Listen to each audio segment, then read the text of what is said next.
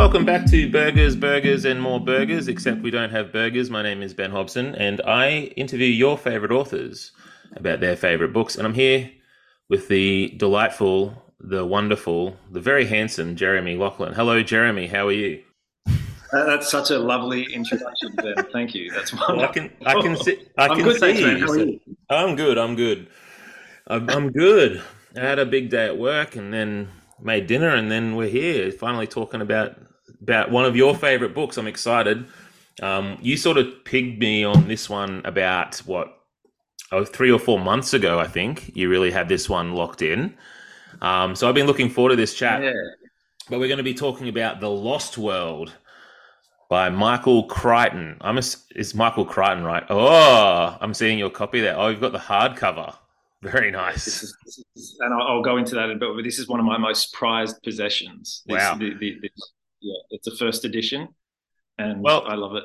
I was going to mention, I feel like, I don't know, I think this is first edition, and you can correct me because my memory was that, and I want to talk to you about how you came to these books, but I was a massive fan of Jurassic Park, the film. In 1993, it was sort of geared exactly for me. I was super into dinosaurs. I don't know whether you remember Dino Riders. I don't know your age. Do you remember Dino Riders? I don't remember Dino Rise, but I grew up in a country town, so we only had like one channel growing up and everything. So Me maybe too. that, yeah. But But I'm 41, so I was born in 81, and Jurassic Park came out when I was in year six. Instantly obsessed. yeah, Jurassic Park came out when I was in grade three, so I'm similar age to you. Dino Riders, if you don't remember, it was this great pitch. It was pretty much just to sell toys, but it was humans from the future and aliens go back in time to dinosaur times, and then they rig up dinosaurs with lasers and rockets, and then they fight each other with. It was amazing. But that Amazing. geared me up for this. And then I loved the film so much, I bought the Jurassic Park book. And then a few years later, in the local newsagents, I saw this. Um, and so you can see, I want to show you because I've. This is one of the only books I still have from that time. You can see my mum's Amazing. handwriting up the top. That's my mum to show Beautiful. that it's Yep. mine. Yep. So how do I know if you can see the pages falling out? How do I know if this is Yeah. first edition? Well, it'll say on there. See, this the beautiful thing about having this hardback. See, Yeah. look at this. The yours. You got Oh, there's a that's map beautiful. on the inside of the island with the dinosaurs That's either really side. cool. Oh, well, look, I've So, got a map. oh no, you've got it as well. Yeah. That's it. Yeah, that's it. You got it. And it says here published by Arrow Books in 1996. So I feel So it came out in '95. right. So I've got the So paperback Jurassic, version of the hardcover, probably. yeah, yeah. So the first Jurassic Park book Michael Crichton released in 1990. Jurassic Park the movie came out in '93, Yeah. and the kind of general thing is that Spielberg then said to Michael Crichton, "What do you got next?" And so he wrote. It's actually Michael Crichton's only first and only sequel he ever did, which is really interesting, Oh, I didn't realize which came that. out in 1995. And they were clearly working on the movie while it was being written because the Lost World adaptation came out in '97, and that would have had a big kind of lead time building up to that. Yeah, and I wanted Um, to talk to you about that too because I read this book. Yeah, it must have been 96 when it came out.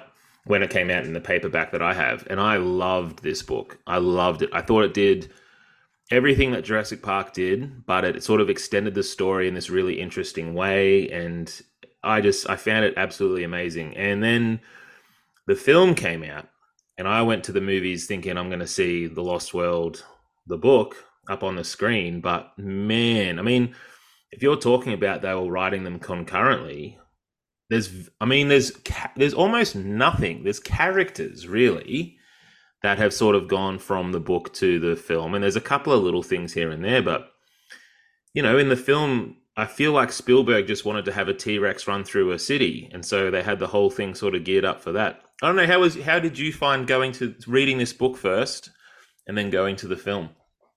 Yeah, well, I mean, just quickly on the film stuff, and then I guess we'll look back to the book. But it was my first experience of really having read a book that, and then seeing an adaptation. And I thought I would be seeing what I'd read on the screen. And Yeah. I'll kind of never forget the experience because I sat there and started thinking, oh no, no, this isn't right. And I was kind of just in shock and disbelief for the movie because there are characters, there are elements of it, Mm. and you can. I've actually just finished rereading the book for the first time in a couple of decades, and it was a really interesting experience. And again, we can come to that later. But Yeah. yeah, ultimately, I just sat there thinking that I'd watched it completely. I felt betrayed Yeah. in a little way. I don't hate the movie, but it's definitely got its faults, and it's very far from my favorite Jurassic Park movie. But Yeah. yeah, it's very. It's strange too because the book is so good, and you wonder why there were so many changes made to this story. This is what we'll get into because look, I love this book. It is one of my favorite books of all time. But reading it now as an adult, I can understand why they made some of the changes that they did, particularly regarding motivation and character. Because Michael Crichton, he does. I love the man, but he makes some odd choices for this one. Yeah, I don't know if it's one of those things when you reread a book that you loved so much as a kid, you pick up on different things. And now that I've published a few books myself, I do kind of question some of his choices. Oh, that's But so interesting. So you read it one way as a younger man and loved it, and it spoke to you clearly, and it's one of your favorites of all time, one of your favorite reading experiences. But now mm, having a bit of craft under your belt, you go back and you're like, oh, there's some flaws there. Do you want to unpack that? Like, what did you notice in the book that you were like, I mean, a lot of it comes down to, and let me be clear, I still absolutely love it. It is an hmm, absolute blast, particularly the last quarter. The action kicks in, and it's just phenomenal. yeah, Um, Mostly, the thing I struggle with is ultimately Ian Malcolm, who mm, I don't know if fans will know. This is going to be the interesting thing because some people listening to this would have. I'm guessing most people have seen the movies. A few people won't have read the books. yeah, But there's a bit of retconning that happens in The Lost World, the book, because at the mhm. end of The Lost World book, sorry, at the end of Jurassic Park, the book, Ian Malcolm is reported as having died. Yeah. And And then it would be the movie like the comes film out. equivalent of actually looking at the body. Like it's almost that definitive. Hey, like he's dead. He's almost, but it's kind of reported at the end. Like say, oh, and Malcolm is like, oh, he didn't make it, kind of thing. He's Yeah. been shipped off to hospital, and they're told that, and they say, oh, he didn't make it. Then the movie comes out. Jeff Goldblum plays Ian Malcolm and becomes one of the most beloved characters of the movie. Jeff Goldblum then goes in to star in Independence Day and all these big things. But the reason Michael Crichton brought him back is that Ian Malcolm serves kind of a narrative device in Jurassic Park and The Lost World. It's all Yeah. about chaos theory, and the Hmm. novel is split into these different sections about approaching the edge of chaos and complex systems breaking down and all of that. And he's also a magnificent vehicle for Michael Crichton to just go bananas with all of his scientific theories. I had a few things about this And later on. Yeah, he just sort of he does. He's sort of yeah, like Malcolm's like a mouthpiece for Michael Crichton, and he just goes on and on. And some of the things he says are really interesting, but they yeah, are kind of removed from the actual point of the book a little bit. yeah. It's can we maybe go back to? I feel like Yeah. I don't. I feel like I don't want to start unloading on it first. I want to tell you about my first reading experience Yes, let's because go. I don't. I I do don't want want to to hear start this. pulling it apart. So Yeah, let's go. I want to set the scene. So I read a lot during primary school, like R.L. Stein thrillers and all that kind of stuff. But in year Love seven and eight, Goosebumps. oh, it's so great. In year Hmm. seven and eight, I really dropped out of reading a lot. I wasn't going to the library. I just wasn't really consuming any books. Yeah, right. And my mum was really trying to get me into reading, as a lot of parents do. She's a teacher, so she could see that I was drifting away from it. Then at the end of year eight, so Christmas 1995, my brother gave me a Christmas present, and I unwrapped it, and it was this book, the hardcover of Jurassic Park. And I That's still remember awesome. it says at the bottom, the successor to Jurassic Park. And I wasn't sure what that meant. I said, what does the successor mean? And he said, it's the second one. And immediately, I just remember staring at this tome. It was my first big, like, hardcover, quote unquote, adult book that I'd ever been given. The first one that I knew I was going to read. And I was just kind of entranced by this thing. The cover is black with white writing, and it's got this misty mountain with the Jurassic Park symbol in front of it. Yeah, it's And awesome. I knew I wanted to get to it as soon as possible. So we went down to my grandparents' place in Dalmeny, which is on the south coast of New South Wales, and they had this tiny little kind of study with Mm. one wall completely filled with a shelf of really old books. So it had that old secondhand bookshop smell. And my bunk bed was this old sunken bunk bed. So you'd lie on it and you basically sink down into a different world of comfort. Yeah. It was amazing. And for 4 days, I lay there just completely consumed by this book. I loved every second of it. I remember coming out for lunch and dinner in kind of days, and mum could see finally her boy was. Shh, And don't disturb him. He's doing his thing. Just shh. that's the thing, because my grandparents used to give me grief. I'd be watching cartoons and I think, oh, you shouldn't be watching cartoons. You should be reading books. And now that I was reading a book, they were saying, oh, you shouldn't be reading books. You should be talking to us. And I remember the look my mum gave him at one point. It was basically like death stare. Do not tell my son to not read a book. Like we're on. And she'd be asking for updates, who's died today and all that kind of Oh, stuff. that's And cool. honestly, just the best reading experience of my life. If I could go back and relive one reading experience, this would be it. That's so cool, man. That's so magic too that you remember that so vividly. Like I don't know whether I have a similar memory. Like I loved reading as a kid, but I don't remember, And there's certain books that stand out, but that just seems like this was your gateway to the world of books.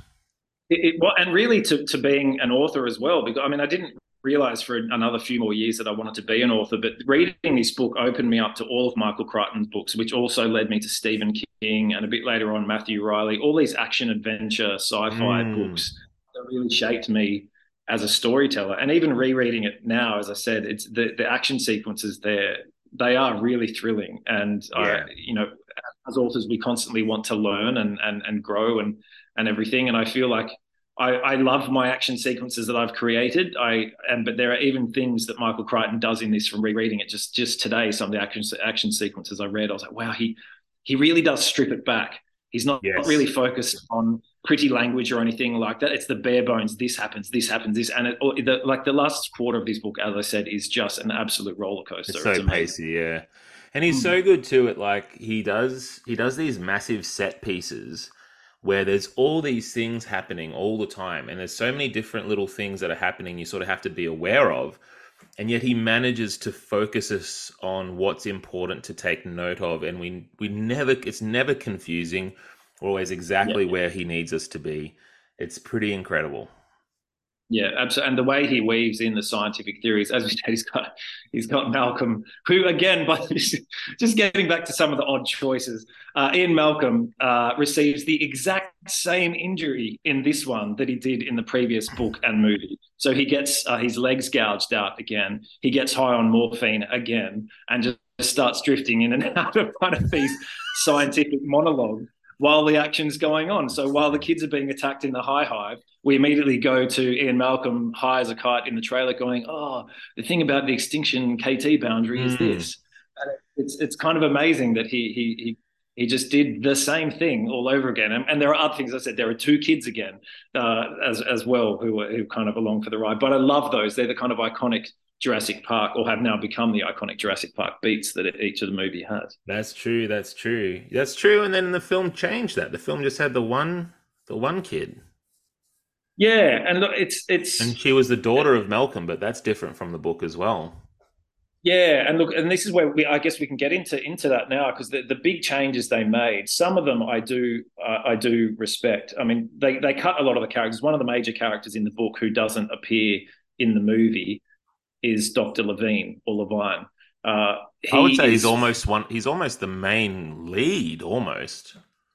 he's kind of I'd say like third or fourth, but he's the main instigator. Like in the Yeah. book, people remember from the movie, it's Ian Malcolm's girlfriend Sarah Harding, played by Julianne Moore, who goes to the island ahead of time, and it becomes a rescue for him to go and rescue her from the island. And then they get there and they realize the other people are trying to take the dinosaurs off, and it all snowballs from there.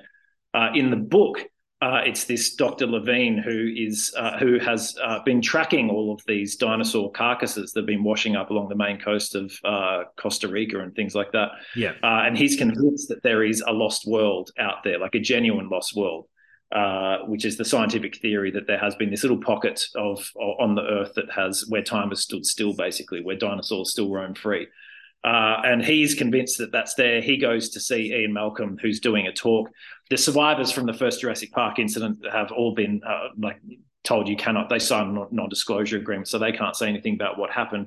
So Ian Malcolm hears his theory about a lost world. Ian Malcolm kind of knows that okay, there could be something shady going on. Maybe some of the dinosaurs survived from Jurassic Park, but can't tell anyone.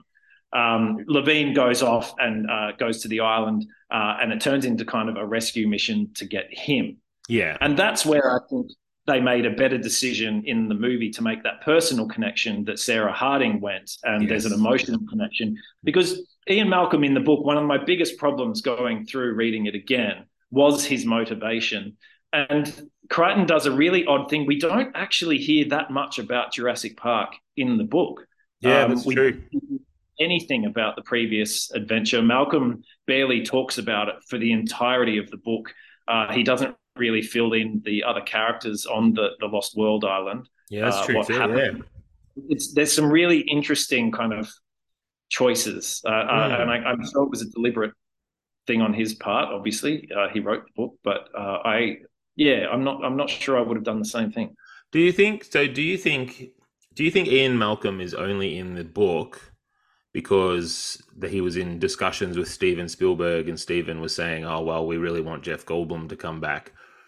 What can you do?" Or do you think he put him in there as again that sort of mouthpiece that sort of wraps up a lot of the thematic things that um, Malcolm was responsible for in Jurassic Park, or both, I I think guess. I think it, I think it, I think it's the latter. I remember reading a quote from Michael Crichton saying he had to have Ian Malcolm there to be able to to provide the structure of the story Mm. and to be that kind of the mouthpiece for his ideas, scientific theories throughout.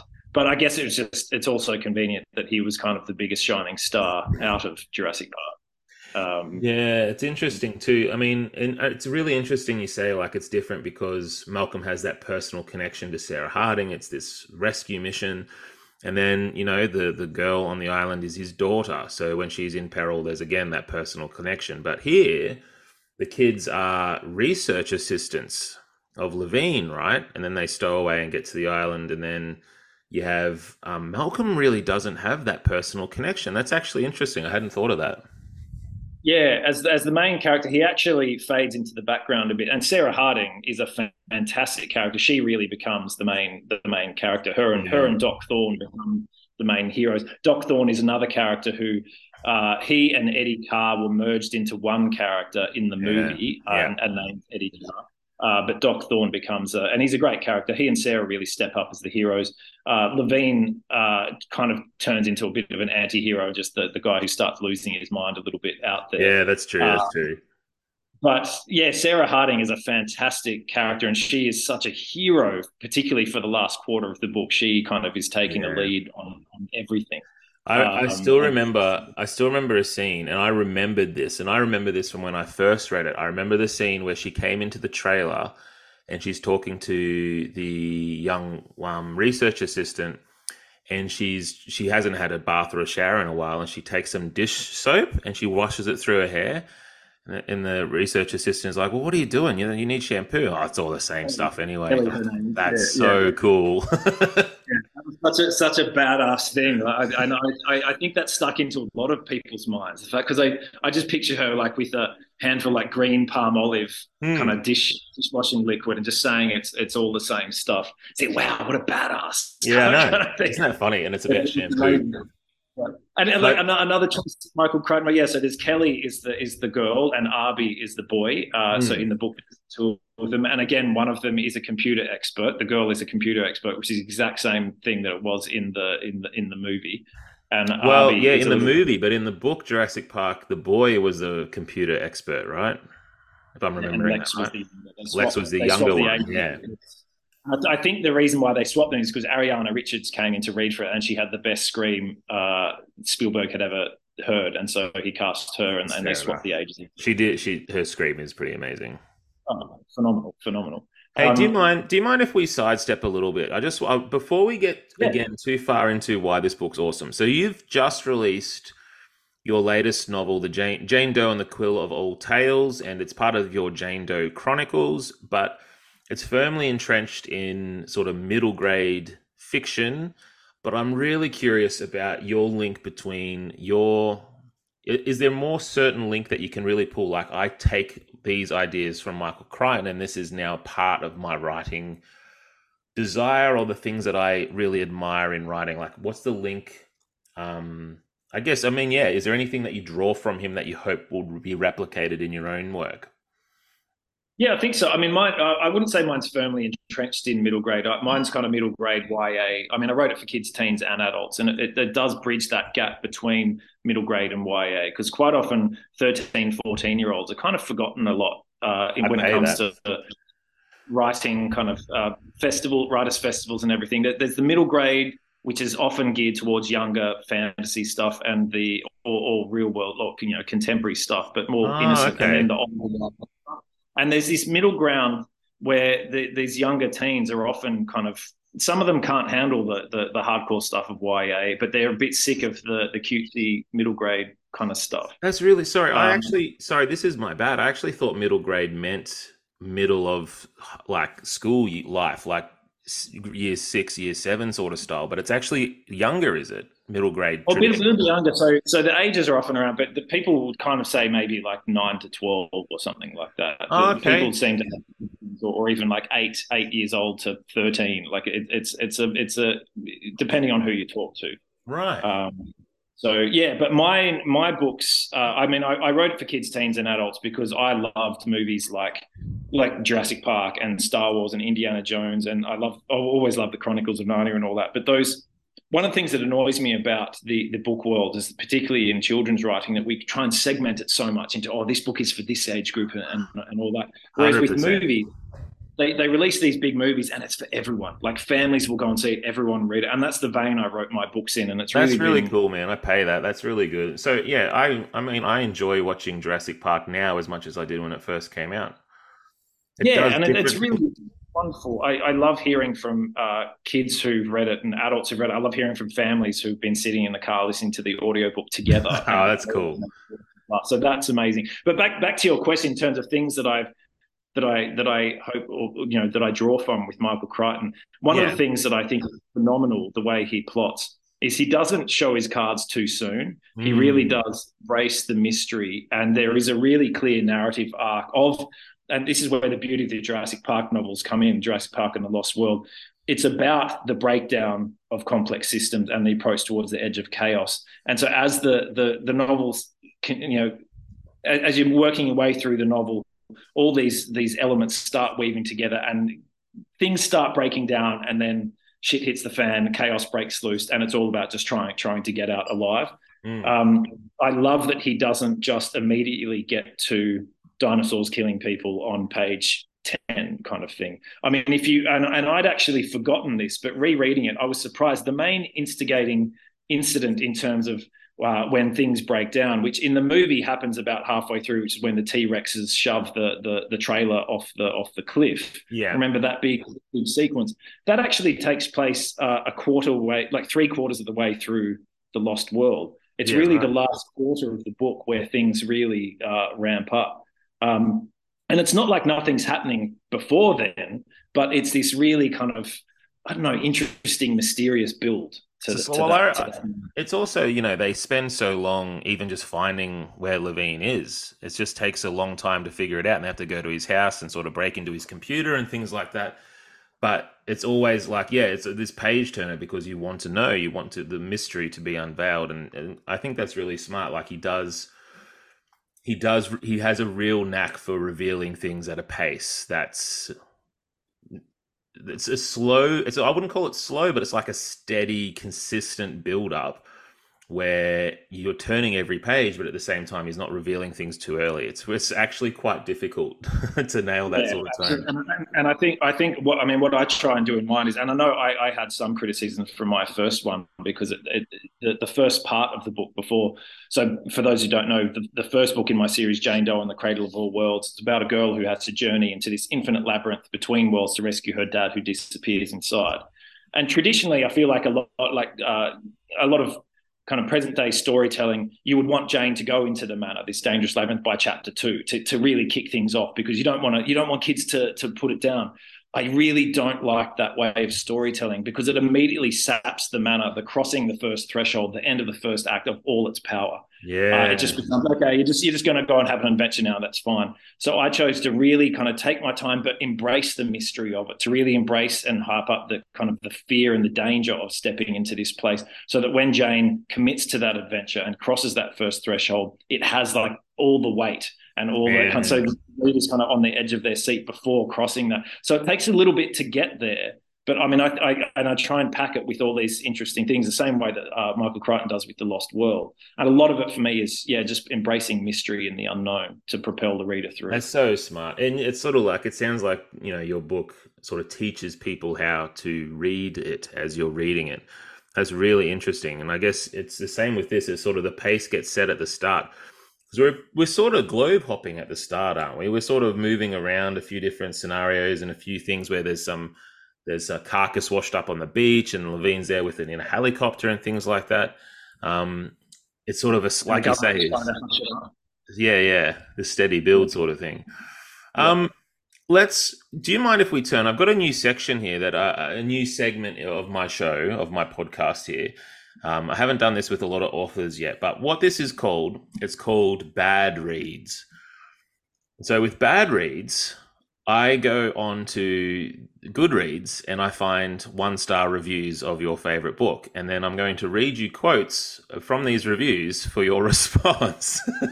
Love it. That's a brilliant idea. I thought you were going to say onto my book. No. See, that's off. We don't do that. But I feel like this is a good opportunity for us to speak back to some negative reviews. And everyone's got their thing. So I've got one here. So this is number 1. What I learned from The Lost World. The only people worthy of surviving in Crichton's world are geniuses. Everyone else is destined to be fodder or feed for terrorizing thunder lizards. Do you think that's a fair criticism? The only people who survive are the smart ones. I feel like that's pretty legit and true to life, because the smart people would be the ones to survive, right? If you're not that smart, you're not going to survive on an island full of worms. That's funny. Yeah, I mean, I pay it. Yep. Maybe it's Yeah, not a criticism.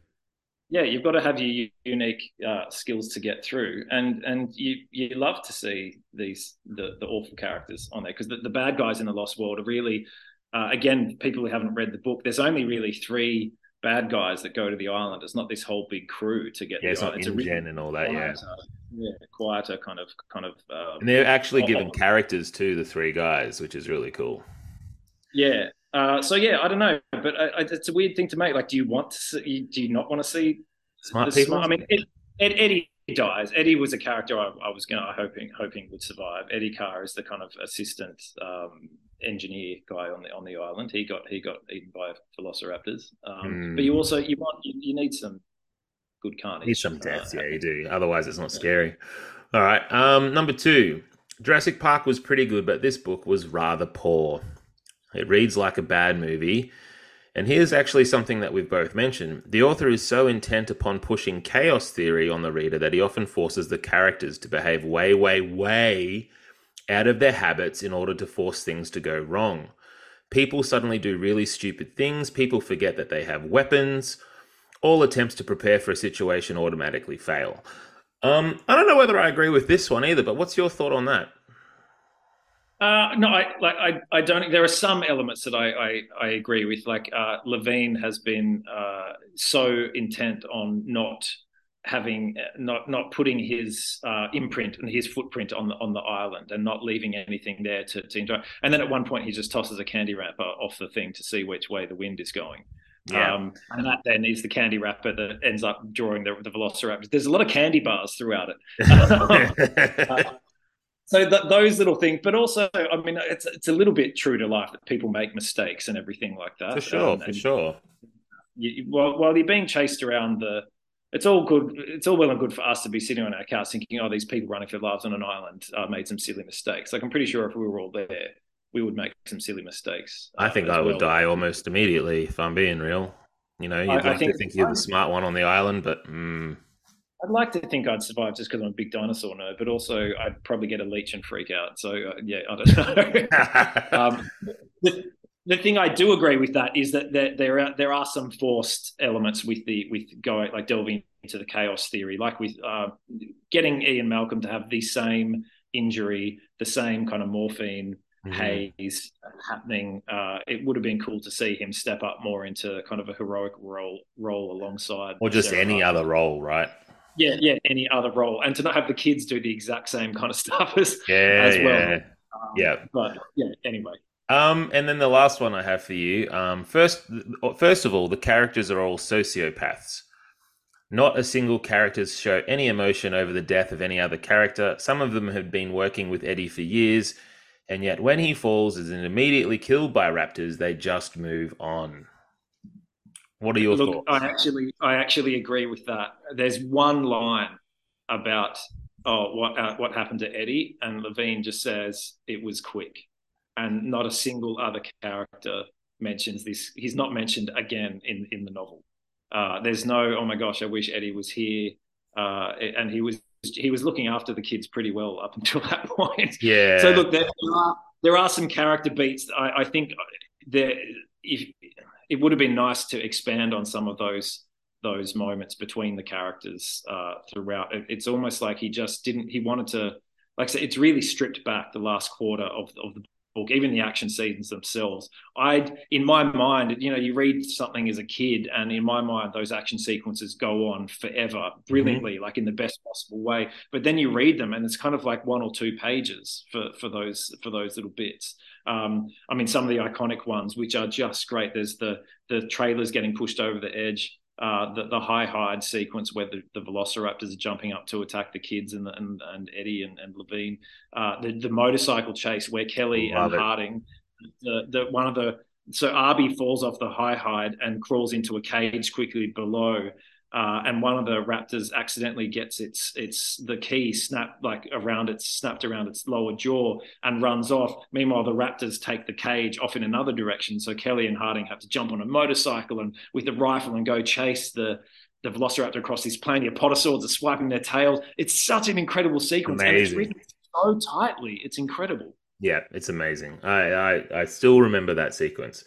Um, yeah, he has. It's a criticism of his, though, isn't it? That he's a bit emotionless with his writing. I think a few people have said that about him. He's much more technical and more focused Mm. on moving forward. And I think with an adventure book too, maybe a few more lines here and there, but you wouldn't want to dwell too long on the death of characters and have everyone sort of get morose about it. Although maybe you do. I don't know.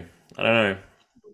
Just a line or something would have Yeah. been, because particularly from Doc Thorne, who was working Yes. very closely with Eddie for quite some time. Yeah. Yeah, but it's like we say, he doesn't go into trauma or emotions. I mean, like I said, Ian Malcolm has been through this before, but we really Ian Malcolm is really kept at an arm's length, even though Mm. he's kind of the main character, at least the main. He for the first half, he's the main character. There's no fear from him that we see. He goes along with this Yeah. plan to discover this lost world. That's the thing that really struck me reading it this second time recently. He goes along with it without questioning, without actually saying, "Hang on, no, I know what's happening here. Stop! Don't look at this. It's not a lost world. It is a constructed kind of thing." But Yes. he's going at it from a point of view of, yes, these things were created, but it's an opportunity to discover and research extinction and why Mm. the dinosaurs went extinct to begin with. So I agree with. I can see why people would find it frustrating and see it as a weakness of the book, and maybe it is, and with his writing in general. But also, the payoff for that, I guess, is that you do get this rollicking read where you don't have Yeah. to get bogged down in silly emotions. So, 100%. All right. I'd like to quickly talk to you about Michael Crichton himself and his craft, because I love to talk about and look at authors describing their own craft. It's sort of catnip for authors, isn't it? Just other authors talking about what they do. But here's I just wanted to hear your responses and whether or not you think this applies to how you think about writing as well. So he says this. Michael Crichton says, I don't try to write a bestseller. I don't think anybody can do that. If you try, you will make a lousy book and it will also fail. But I don't especially enjoy writing. I mean, I like it, but it is hard work. So it's a bit like running marathons. Runners like it, but they're ambivalent about it too. So I write because in some way I'm compelled to do it. Often I just feel grabbed by a story and yanked into the office to start writing. Do you enjoy writing? How do you feel about what he's just said? I love that you're asking this because it's actually one of my favorite questions to ask authors. I've done a bit of interviewing, like emceeing at a festival and stuff myself. Yeah. And it's a really fascinating question because I feel like a lot of people expect authors to say, of course, see, I look at it as there's a difference between loving something and enjoying something. Like I Mm. love writing. I do agree, like it is a compulsion to me. It's like this I'm not very good at other things. I don't know what else I'd do if I wasn't an author and or wasn't focused on stories for my life. But yeah, it is difficult, and I love it. I can't imagine doing anything else. But there are some days, and to be honest, most days where it is a real struggle, and Mm. I doubt myself constantly. There's the fear, there's the anxiety, those voices telling you. I mean, it's not. I believe in my characters and my world so much. It's just about whether I can do it justice because I can see it all so clearly in Mm. my head.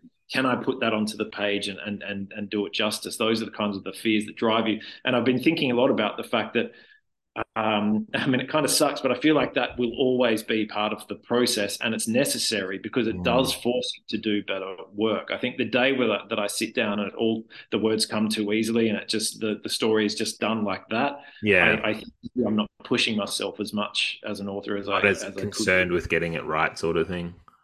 Yeah, so I really love that quote, and the first bit talking about not being able to write, trying to write a bestseller. I think basically the core of what he's saying is you have to write a story that you want to tell. Yeah. Like we are Yeah. the only people that can tell our stories.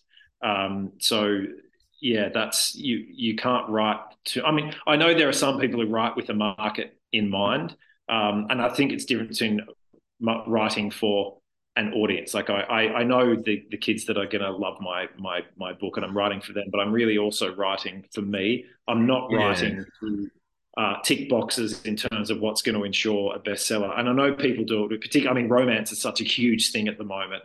And I know there are agents saying to their authors, write this kind of romance kind of thing, and people are doing it because some people they need to pay the bills and all that kind of stuff, and that's Yeah, fine. But it's interesting too because it's a lot about unpacking your it's and I find it very difficult because sometimes I'll write something and I'll look back at it and I sort of go, oh, I think I was just trying to please people with that. And it's a little different from when my motivation is it's strange, isn't it? Because at the same time, there are people who are just, they love romance or they love adventure stories or they love writing a crime thriller. And they'll be naturally inclined to tell stories with those conventions and in that vein. I guess, I mean, it's sort of just about not not writing in like I'm going to sell 1 million copies because I put this, and this in it. It's more I'm going to tell a really gripping story the best way I can, and then hopefully those other things are in there. I guess. But yeah, I mean, there's a difference between writing for a genre and putting those elements in there and writing a bestseller. I mean, you can. I mean, mine are very spec fiction genre fiction books. You've got to hit those beats in order to satisfy the kind of reader that is going to pick them up. But you can have all the ingredients in a book for a bestseller, and it won't become a bestseller because there's so much is out of our control. It's about timing. It's about the audience. World events can shape what people gravitate towards and all that kind of stuff. So I think it's that people who deliberately try and capture that lightning in a bottle, I feel like it's a quick path to heartbreak. And yeah, it's I pay about, that. yeah, why are you actually doing this? What Mm. is your measure of success? And try not to make that dependent on these things that are really difficult to reach. I I often in going to that second part of that quote that you talked about a bit earlier too about whether you enjoy it. I always think about it like I don't enjoy writing, but I enjoy having written.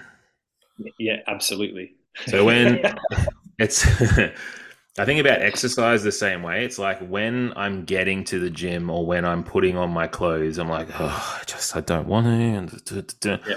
But once I've done it, I feel really good about myself. And it's the same with writing. Like once I've done the work and you look at it, and you're like, oh, it's a sense of fulfillment and satisfaction I don't think I get from anywhere else. So, Yeah. but it's the No, during it can be quite, it's the motivation to do it when you could be watching TV or something. You know what I mean? Like it's oh, more active. absolutely. Yeah, but I mean, look, there are times for me when I don't want it to make it sound like we're just these gluttons for punishment and hating what we do. There are times when it feels like the clouds open up and light shines down and angels, Yeah. and though you have those moments in a chapter, a paragraph, a sentence where it just feels you have that voice saying, "No, you can do this. Like you were actually Mhm. born to do this, and this story's great. These characters are great, and people are going to love this. You're loving it, and it feels wonderful." But then you can wake up the next morning, and think, "Okay, the same thing's going to happen again," and you sit down, and there's just nothing, Yeah. and I don't. And again, that's just always going to be part of it. I'll always reel from that and fight against it. But I think it is just I need to accept. We need to accept that that's Yeah. part of it. But And do you ever find um, like you have those days when you are on fire and like you say the heavens part and everything's glowing and everything's magic and you're really just in the flow and then you read back that writing next to writing where you just had to force it and you're like I can't tell the difference. Exactly the same like yeah, it's a real kind of cauldron of all of these things. But I mean, we're human beings writing human stories, even if they're set in different worlds and dealing with different creatures and everything like that. So of yeah. course the production and creation is going to be a bit messy. Hmm. Uh, and that's I think the real beauty of it as well. Um, thank you for that. That was a good response. And then I've got one more quote from him here, which says this. So he's talking about how long it actually takes him to write his books, and I thought this was fairly interesting because I'd always pictured him as like a churn 'em out kind of guy. But he said here, the Great Train Robbery took 3 years, Sphere took 20 years, and the Wow. original I know, and the original Jurassic Park took 8 years. I find That that like incredible. Like I yeah. just there's so much in there. Like I can get it why, but I'd always just Mm. assumed he'd pumped him out, but apparently he just thinks about him for a very long time. Yeah, I mean, it doesn't surprise me, particularly with Jurassic Park, because and again, the difference between Jurassic Park and The Lost World, the book structurally they're very different, and they're almost the writing style I feel like is quite different as well. Mm. Jurassic Park covers a much like a longer, I think, a longer period of time, much broader scope. The Lost World basically takes place over 2 or 3 days, and that's it. But I mean, it doesn't surprise me with 8 years. I mean, it took me for Cradle, my first book, it took me 11 years from when I came up with the idea to when I got it published. And about 6, 7 of that was actually writing the actual book That's and amazing. editing it and getting it to the right person. Wow. Um, And how like and in that process, like how much of that is going over similar scenes or scrapping scenes and ideas, or is it just laboriously going over words? Like I'm wondering, do you write a whole thing and look at it and go, ah, it's not quite right, chuck that bit and that sort of thing? Or is it slow and steady? Just, I don't know. I'm just interested. yeah, so are you quite a quick writer? I write very quickly, yeah, but I take a long time editing. I take a very long time going over it and over it and over it and over it. So that's Yeah. sort of my meat and potatoes. I'm kind of the polar opposite. For whatever reason, my brain can kind of keep an entire story and like structure and plot is my jam, and I just do it all in my head. It's like a set of dominoes being set up, and then if I'm writing it, I make a change. The dominoes kind of trip and then get reset and everything. But Mm. it is more what you described, that slow plotting, because I can see it all so clearly in my head.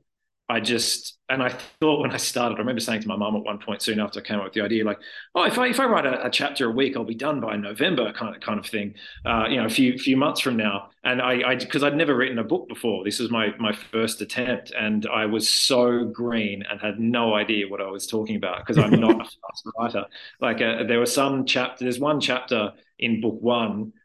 In the first act, where Jane is with Winifred Robin down in this library, and I was trapped there for about 3 months just trying to figure out how to tell this story because it's quite a complex all three of them are quite complex, but the beauty or the trick for a writer like myself is to make it read easily and not feel complex, but to have that depth and complexity there Yeah, under the wow. surface. But you It took sort of a you get it right as you go. That's really interesting. Yeah, and I do compulsively edit as I go on. I'm trying to break free of that, but also trying to maybe that's just the way that I work. And then Yeah. because then I didn't have the luxury of that. My first book came out and did well, and I had expectation and proper deadlines for the first time in my life. And that was terrifying. So I only really had like a year and a half, 2 years to write book two, and that forced me to write in a completely different way. Book three was supposed to be the easy one, and then the pandemic started just as I sat down to write it. So I had nothing within me. Yeah. To loop it back to the Lost World, there is a dinosaur in my third one, so that was a fun thing to kind of enjoy. That's awesome. Like I could really just live my Jurassic Park fantasy on put it onto the page in my own, create my own kind of dinosaur sequence, which was a lot of fun. And I just would stare at my copy of the Lost World every now and again, just feel that thrill to be like, all right, Just to I'm be vibing you, Michael. inspired. That's amazing. Yeah, yeah. So that's There's one more thing I want to talk about before we wrap up. I don't know how much of this I actually want to read. So there's a lot of almost philosophy that comes out of Malcolm that I find really interesting. And a lot of the time, like we were talking about, it's sort of just Michael Crichton, the author, sort of talking about stuff he finds interesting, which would be natural for Malcolm to find interesting too. But I love this quote, and I just wanted to hear your opinion on this. Because he's talking about the internet, like the early stages of the internet. And he says, this idea that the whole world is wired together is mass death. Every biologist knows that small groups in isolation evolve fastest. You put 1,000 birds on an ocean island, they'll evolve very fast. You put 10,000 on a big continent and their evolution slows down. Now, for our own species, evolution occurs mostly through our behavior. We innovate new behavior to adapt, and everybody on Earth knows that innovation only occurs in small groups. Put 3 people on a committee and they may get something done. 10 people gets harder. 30 people, nothing happens. 30 million, it becomes impossible. And I was like, the foresight to talk about this. Do you know what it is? I'm so glad you mentioned that. I actually read that page today Yeah, and yeah. thought I made a note to mention that. And I was thinking, should I read that out? Because it's phenomenal. I'm so glad you read that out. Thank you. Yeah, well, it struck me too. It's just amazing, and it does really like it. This came out in, like you said, 95, right? Like it's nearly 30 years past the point where this book came out, and yet here he is predicting this kind of mass, I guess, slowing down. I guess I don't know whether you agree with it necessarily, but I think it's hard to I sort think of Yeah, I think there were some bits of it that I really did agree with, but because you didn't yeah, know social media wasn't a thing. I mean, the internet existed, but social media certainly didn't back then. And I do see what he's saying in that, and it really did strike me as kind of incredible. But this is the beauty of science fiction, right? And this is where it yes, annoys me when people will look down upon spec fiction or genre fiction. Spec is in speculative fiction, yeah. as less than literary fiction, because science fiction has always been kind of at the forefront of kind of predicting, and sometimes very correctly accurately predicting what's going to happen in the future. It's just crazy. It's yeah, you wonder who he was talking to and where his mind was and who, he must be doing so much research and thinking about these deep topics. It's no wonder he puts them into his books, because it's really interesting. And now, 30 years in the future, oh, let's hang on. What does it say here? It'll free, yeah, we haven't figured out. What about intellectual diversity, our most necessary resource? That's disappearing faster than trees. But we haven't figured that out. So now we're planning to put 5 billion people together in cyberspace and it'll freeze the entire species. Everyone will think the same thing at the same time. Damn. Yeah, and that. But I guess what we've got now is we've got the divide happening so much, which is that people stirring up the Yeah. culture and everything. So it's almost like not everybody thinking the same. We're getting further and further into two distinct camps that are Isn't just that interesting? constantly Yeah, butting. 100%. That's really interesting. Like we're getting, yeah, it's almost like you have, you sort of are forced to think one way about every single thing, sort of. Yeah, yeah. Or you get counter to every single thing, and then you get to be in the group of the counter people, and it's Yeah. anyway. I thought it was really interesting, and like you said, Do it. science How did he fiction. do it? It's Yeah, phenomenal. I don't know. It was like he must be talking to some very smart people. Was there anything else you wanted to talk about, man? Like I love this book, and I'm so glad you chose it. It's one of my childhood favorites. Is there anything else you wanted to mention that you had that you wanted to talk No, about? I think that's it. Thank you for the opportunity to just geek out about this. I know there's when I've told a bunch of mates and just some people on Instagram that I was doing this, and there is so much love for this book. I feel like there is a generation of people who, like myself and like yourself, maybe didn't wasn't able to read the first Jurassic Park when it first came out because our minds weren't quite at that level. Like I remember my brother bought me the Jurassic Park movie novelization, like one of those Yeah, much much I older remember. things. Yep. I remember him saying to me, "I don't think you'd be able to handle the adult one," and I wouldn't have been able to. It's too No, big and scientific it's and actually kind of quite violent in spots as well. yeah. I mean that I would have been fine with. I was obsessed with Temple of Doom. Oh, dude, I remember reading where Dennis Nedry had his guts clawed out. I Uh, remember when I was a kid reading that. yeah, I was like, "What?" Like it blew my it's mind. it's it's wild. But then this book, the movie came out. We're obsessed with that, and a few years later, I feel like there's a whole generation of readers where this was the kind of. I'm sure there's a lot of people like me where this was the gateway into kind of the more adult fiction. And I'd I just pay know that that. as much as I do have little question marks about the book and about the motivation and some of the characters and everything. It is one of my most beloved books Mm. and reading experiences. As I said, there are so many amazing sequences in this that you get to, and it's amazing. And you've seen some of them be kind of echoed throughout the later movies, and in going to the Jurassic World kind of stuff. And yeah, it is a really great read. So anyone listening, if they haven't actually read Jurassic Park and Lost World, they've only seen the movies, I really encourage you to get out there and pick it up and have fun. Yeah, absolutely. And even just if you're a writer, just a lesson in set piece and action writing, I think. Like if any, like, he does a lot of awesome things, but especially those things, it's an absolute clinic in how to do it well. It really isn't because I remember like with some of my early action sequences in Cradle of All Worlds, there's this big sequence on a runaway train, and I remember really getting into it and just having fun. But it was too exhausting. I mean, people read those early drafts, and it went for about 20, 30 pages. And it's a tricky thing. I was saying to another author recently who wanted to get into more action sequences.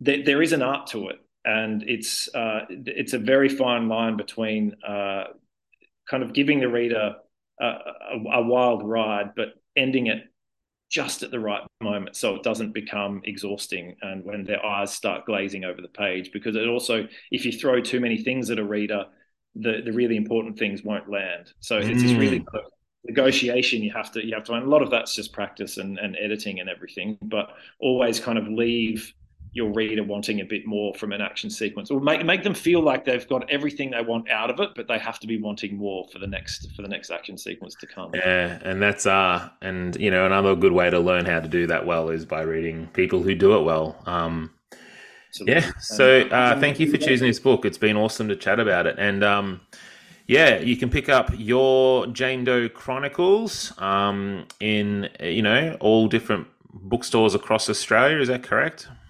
Yeah, it's out there now. It's yeah, the response to Quill of All Tales so far has been really, really wonderful. It's really heartwarming to just see it out there, and booksellers have been amazing, readers have been amazing. So yeah, we're pretty lucky to do what we do, aren't we? 100%. It's an honor. Never, yeah, and sometimes it's hard to remember what it was like before you were published. But every time I think back to that young, hungry young man, I guess it's always very grateful to be in the position I'm in, and grateful to have good conversations with people like yourself. Absolutely, man. Thank you so much. It's been, honestly, I've loved this so much. And apologies, I was rambling and everything. I've been geeking out, and it's been so cool. So thank you so much. That's awesome, man. All right, thank you.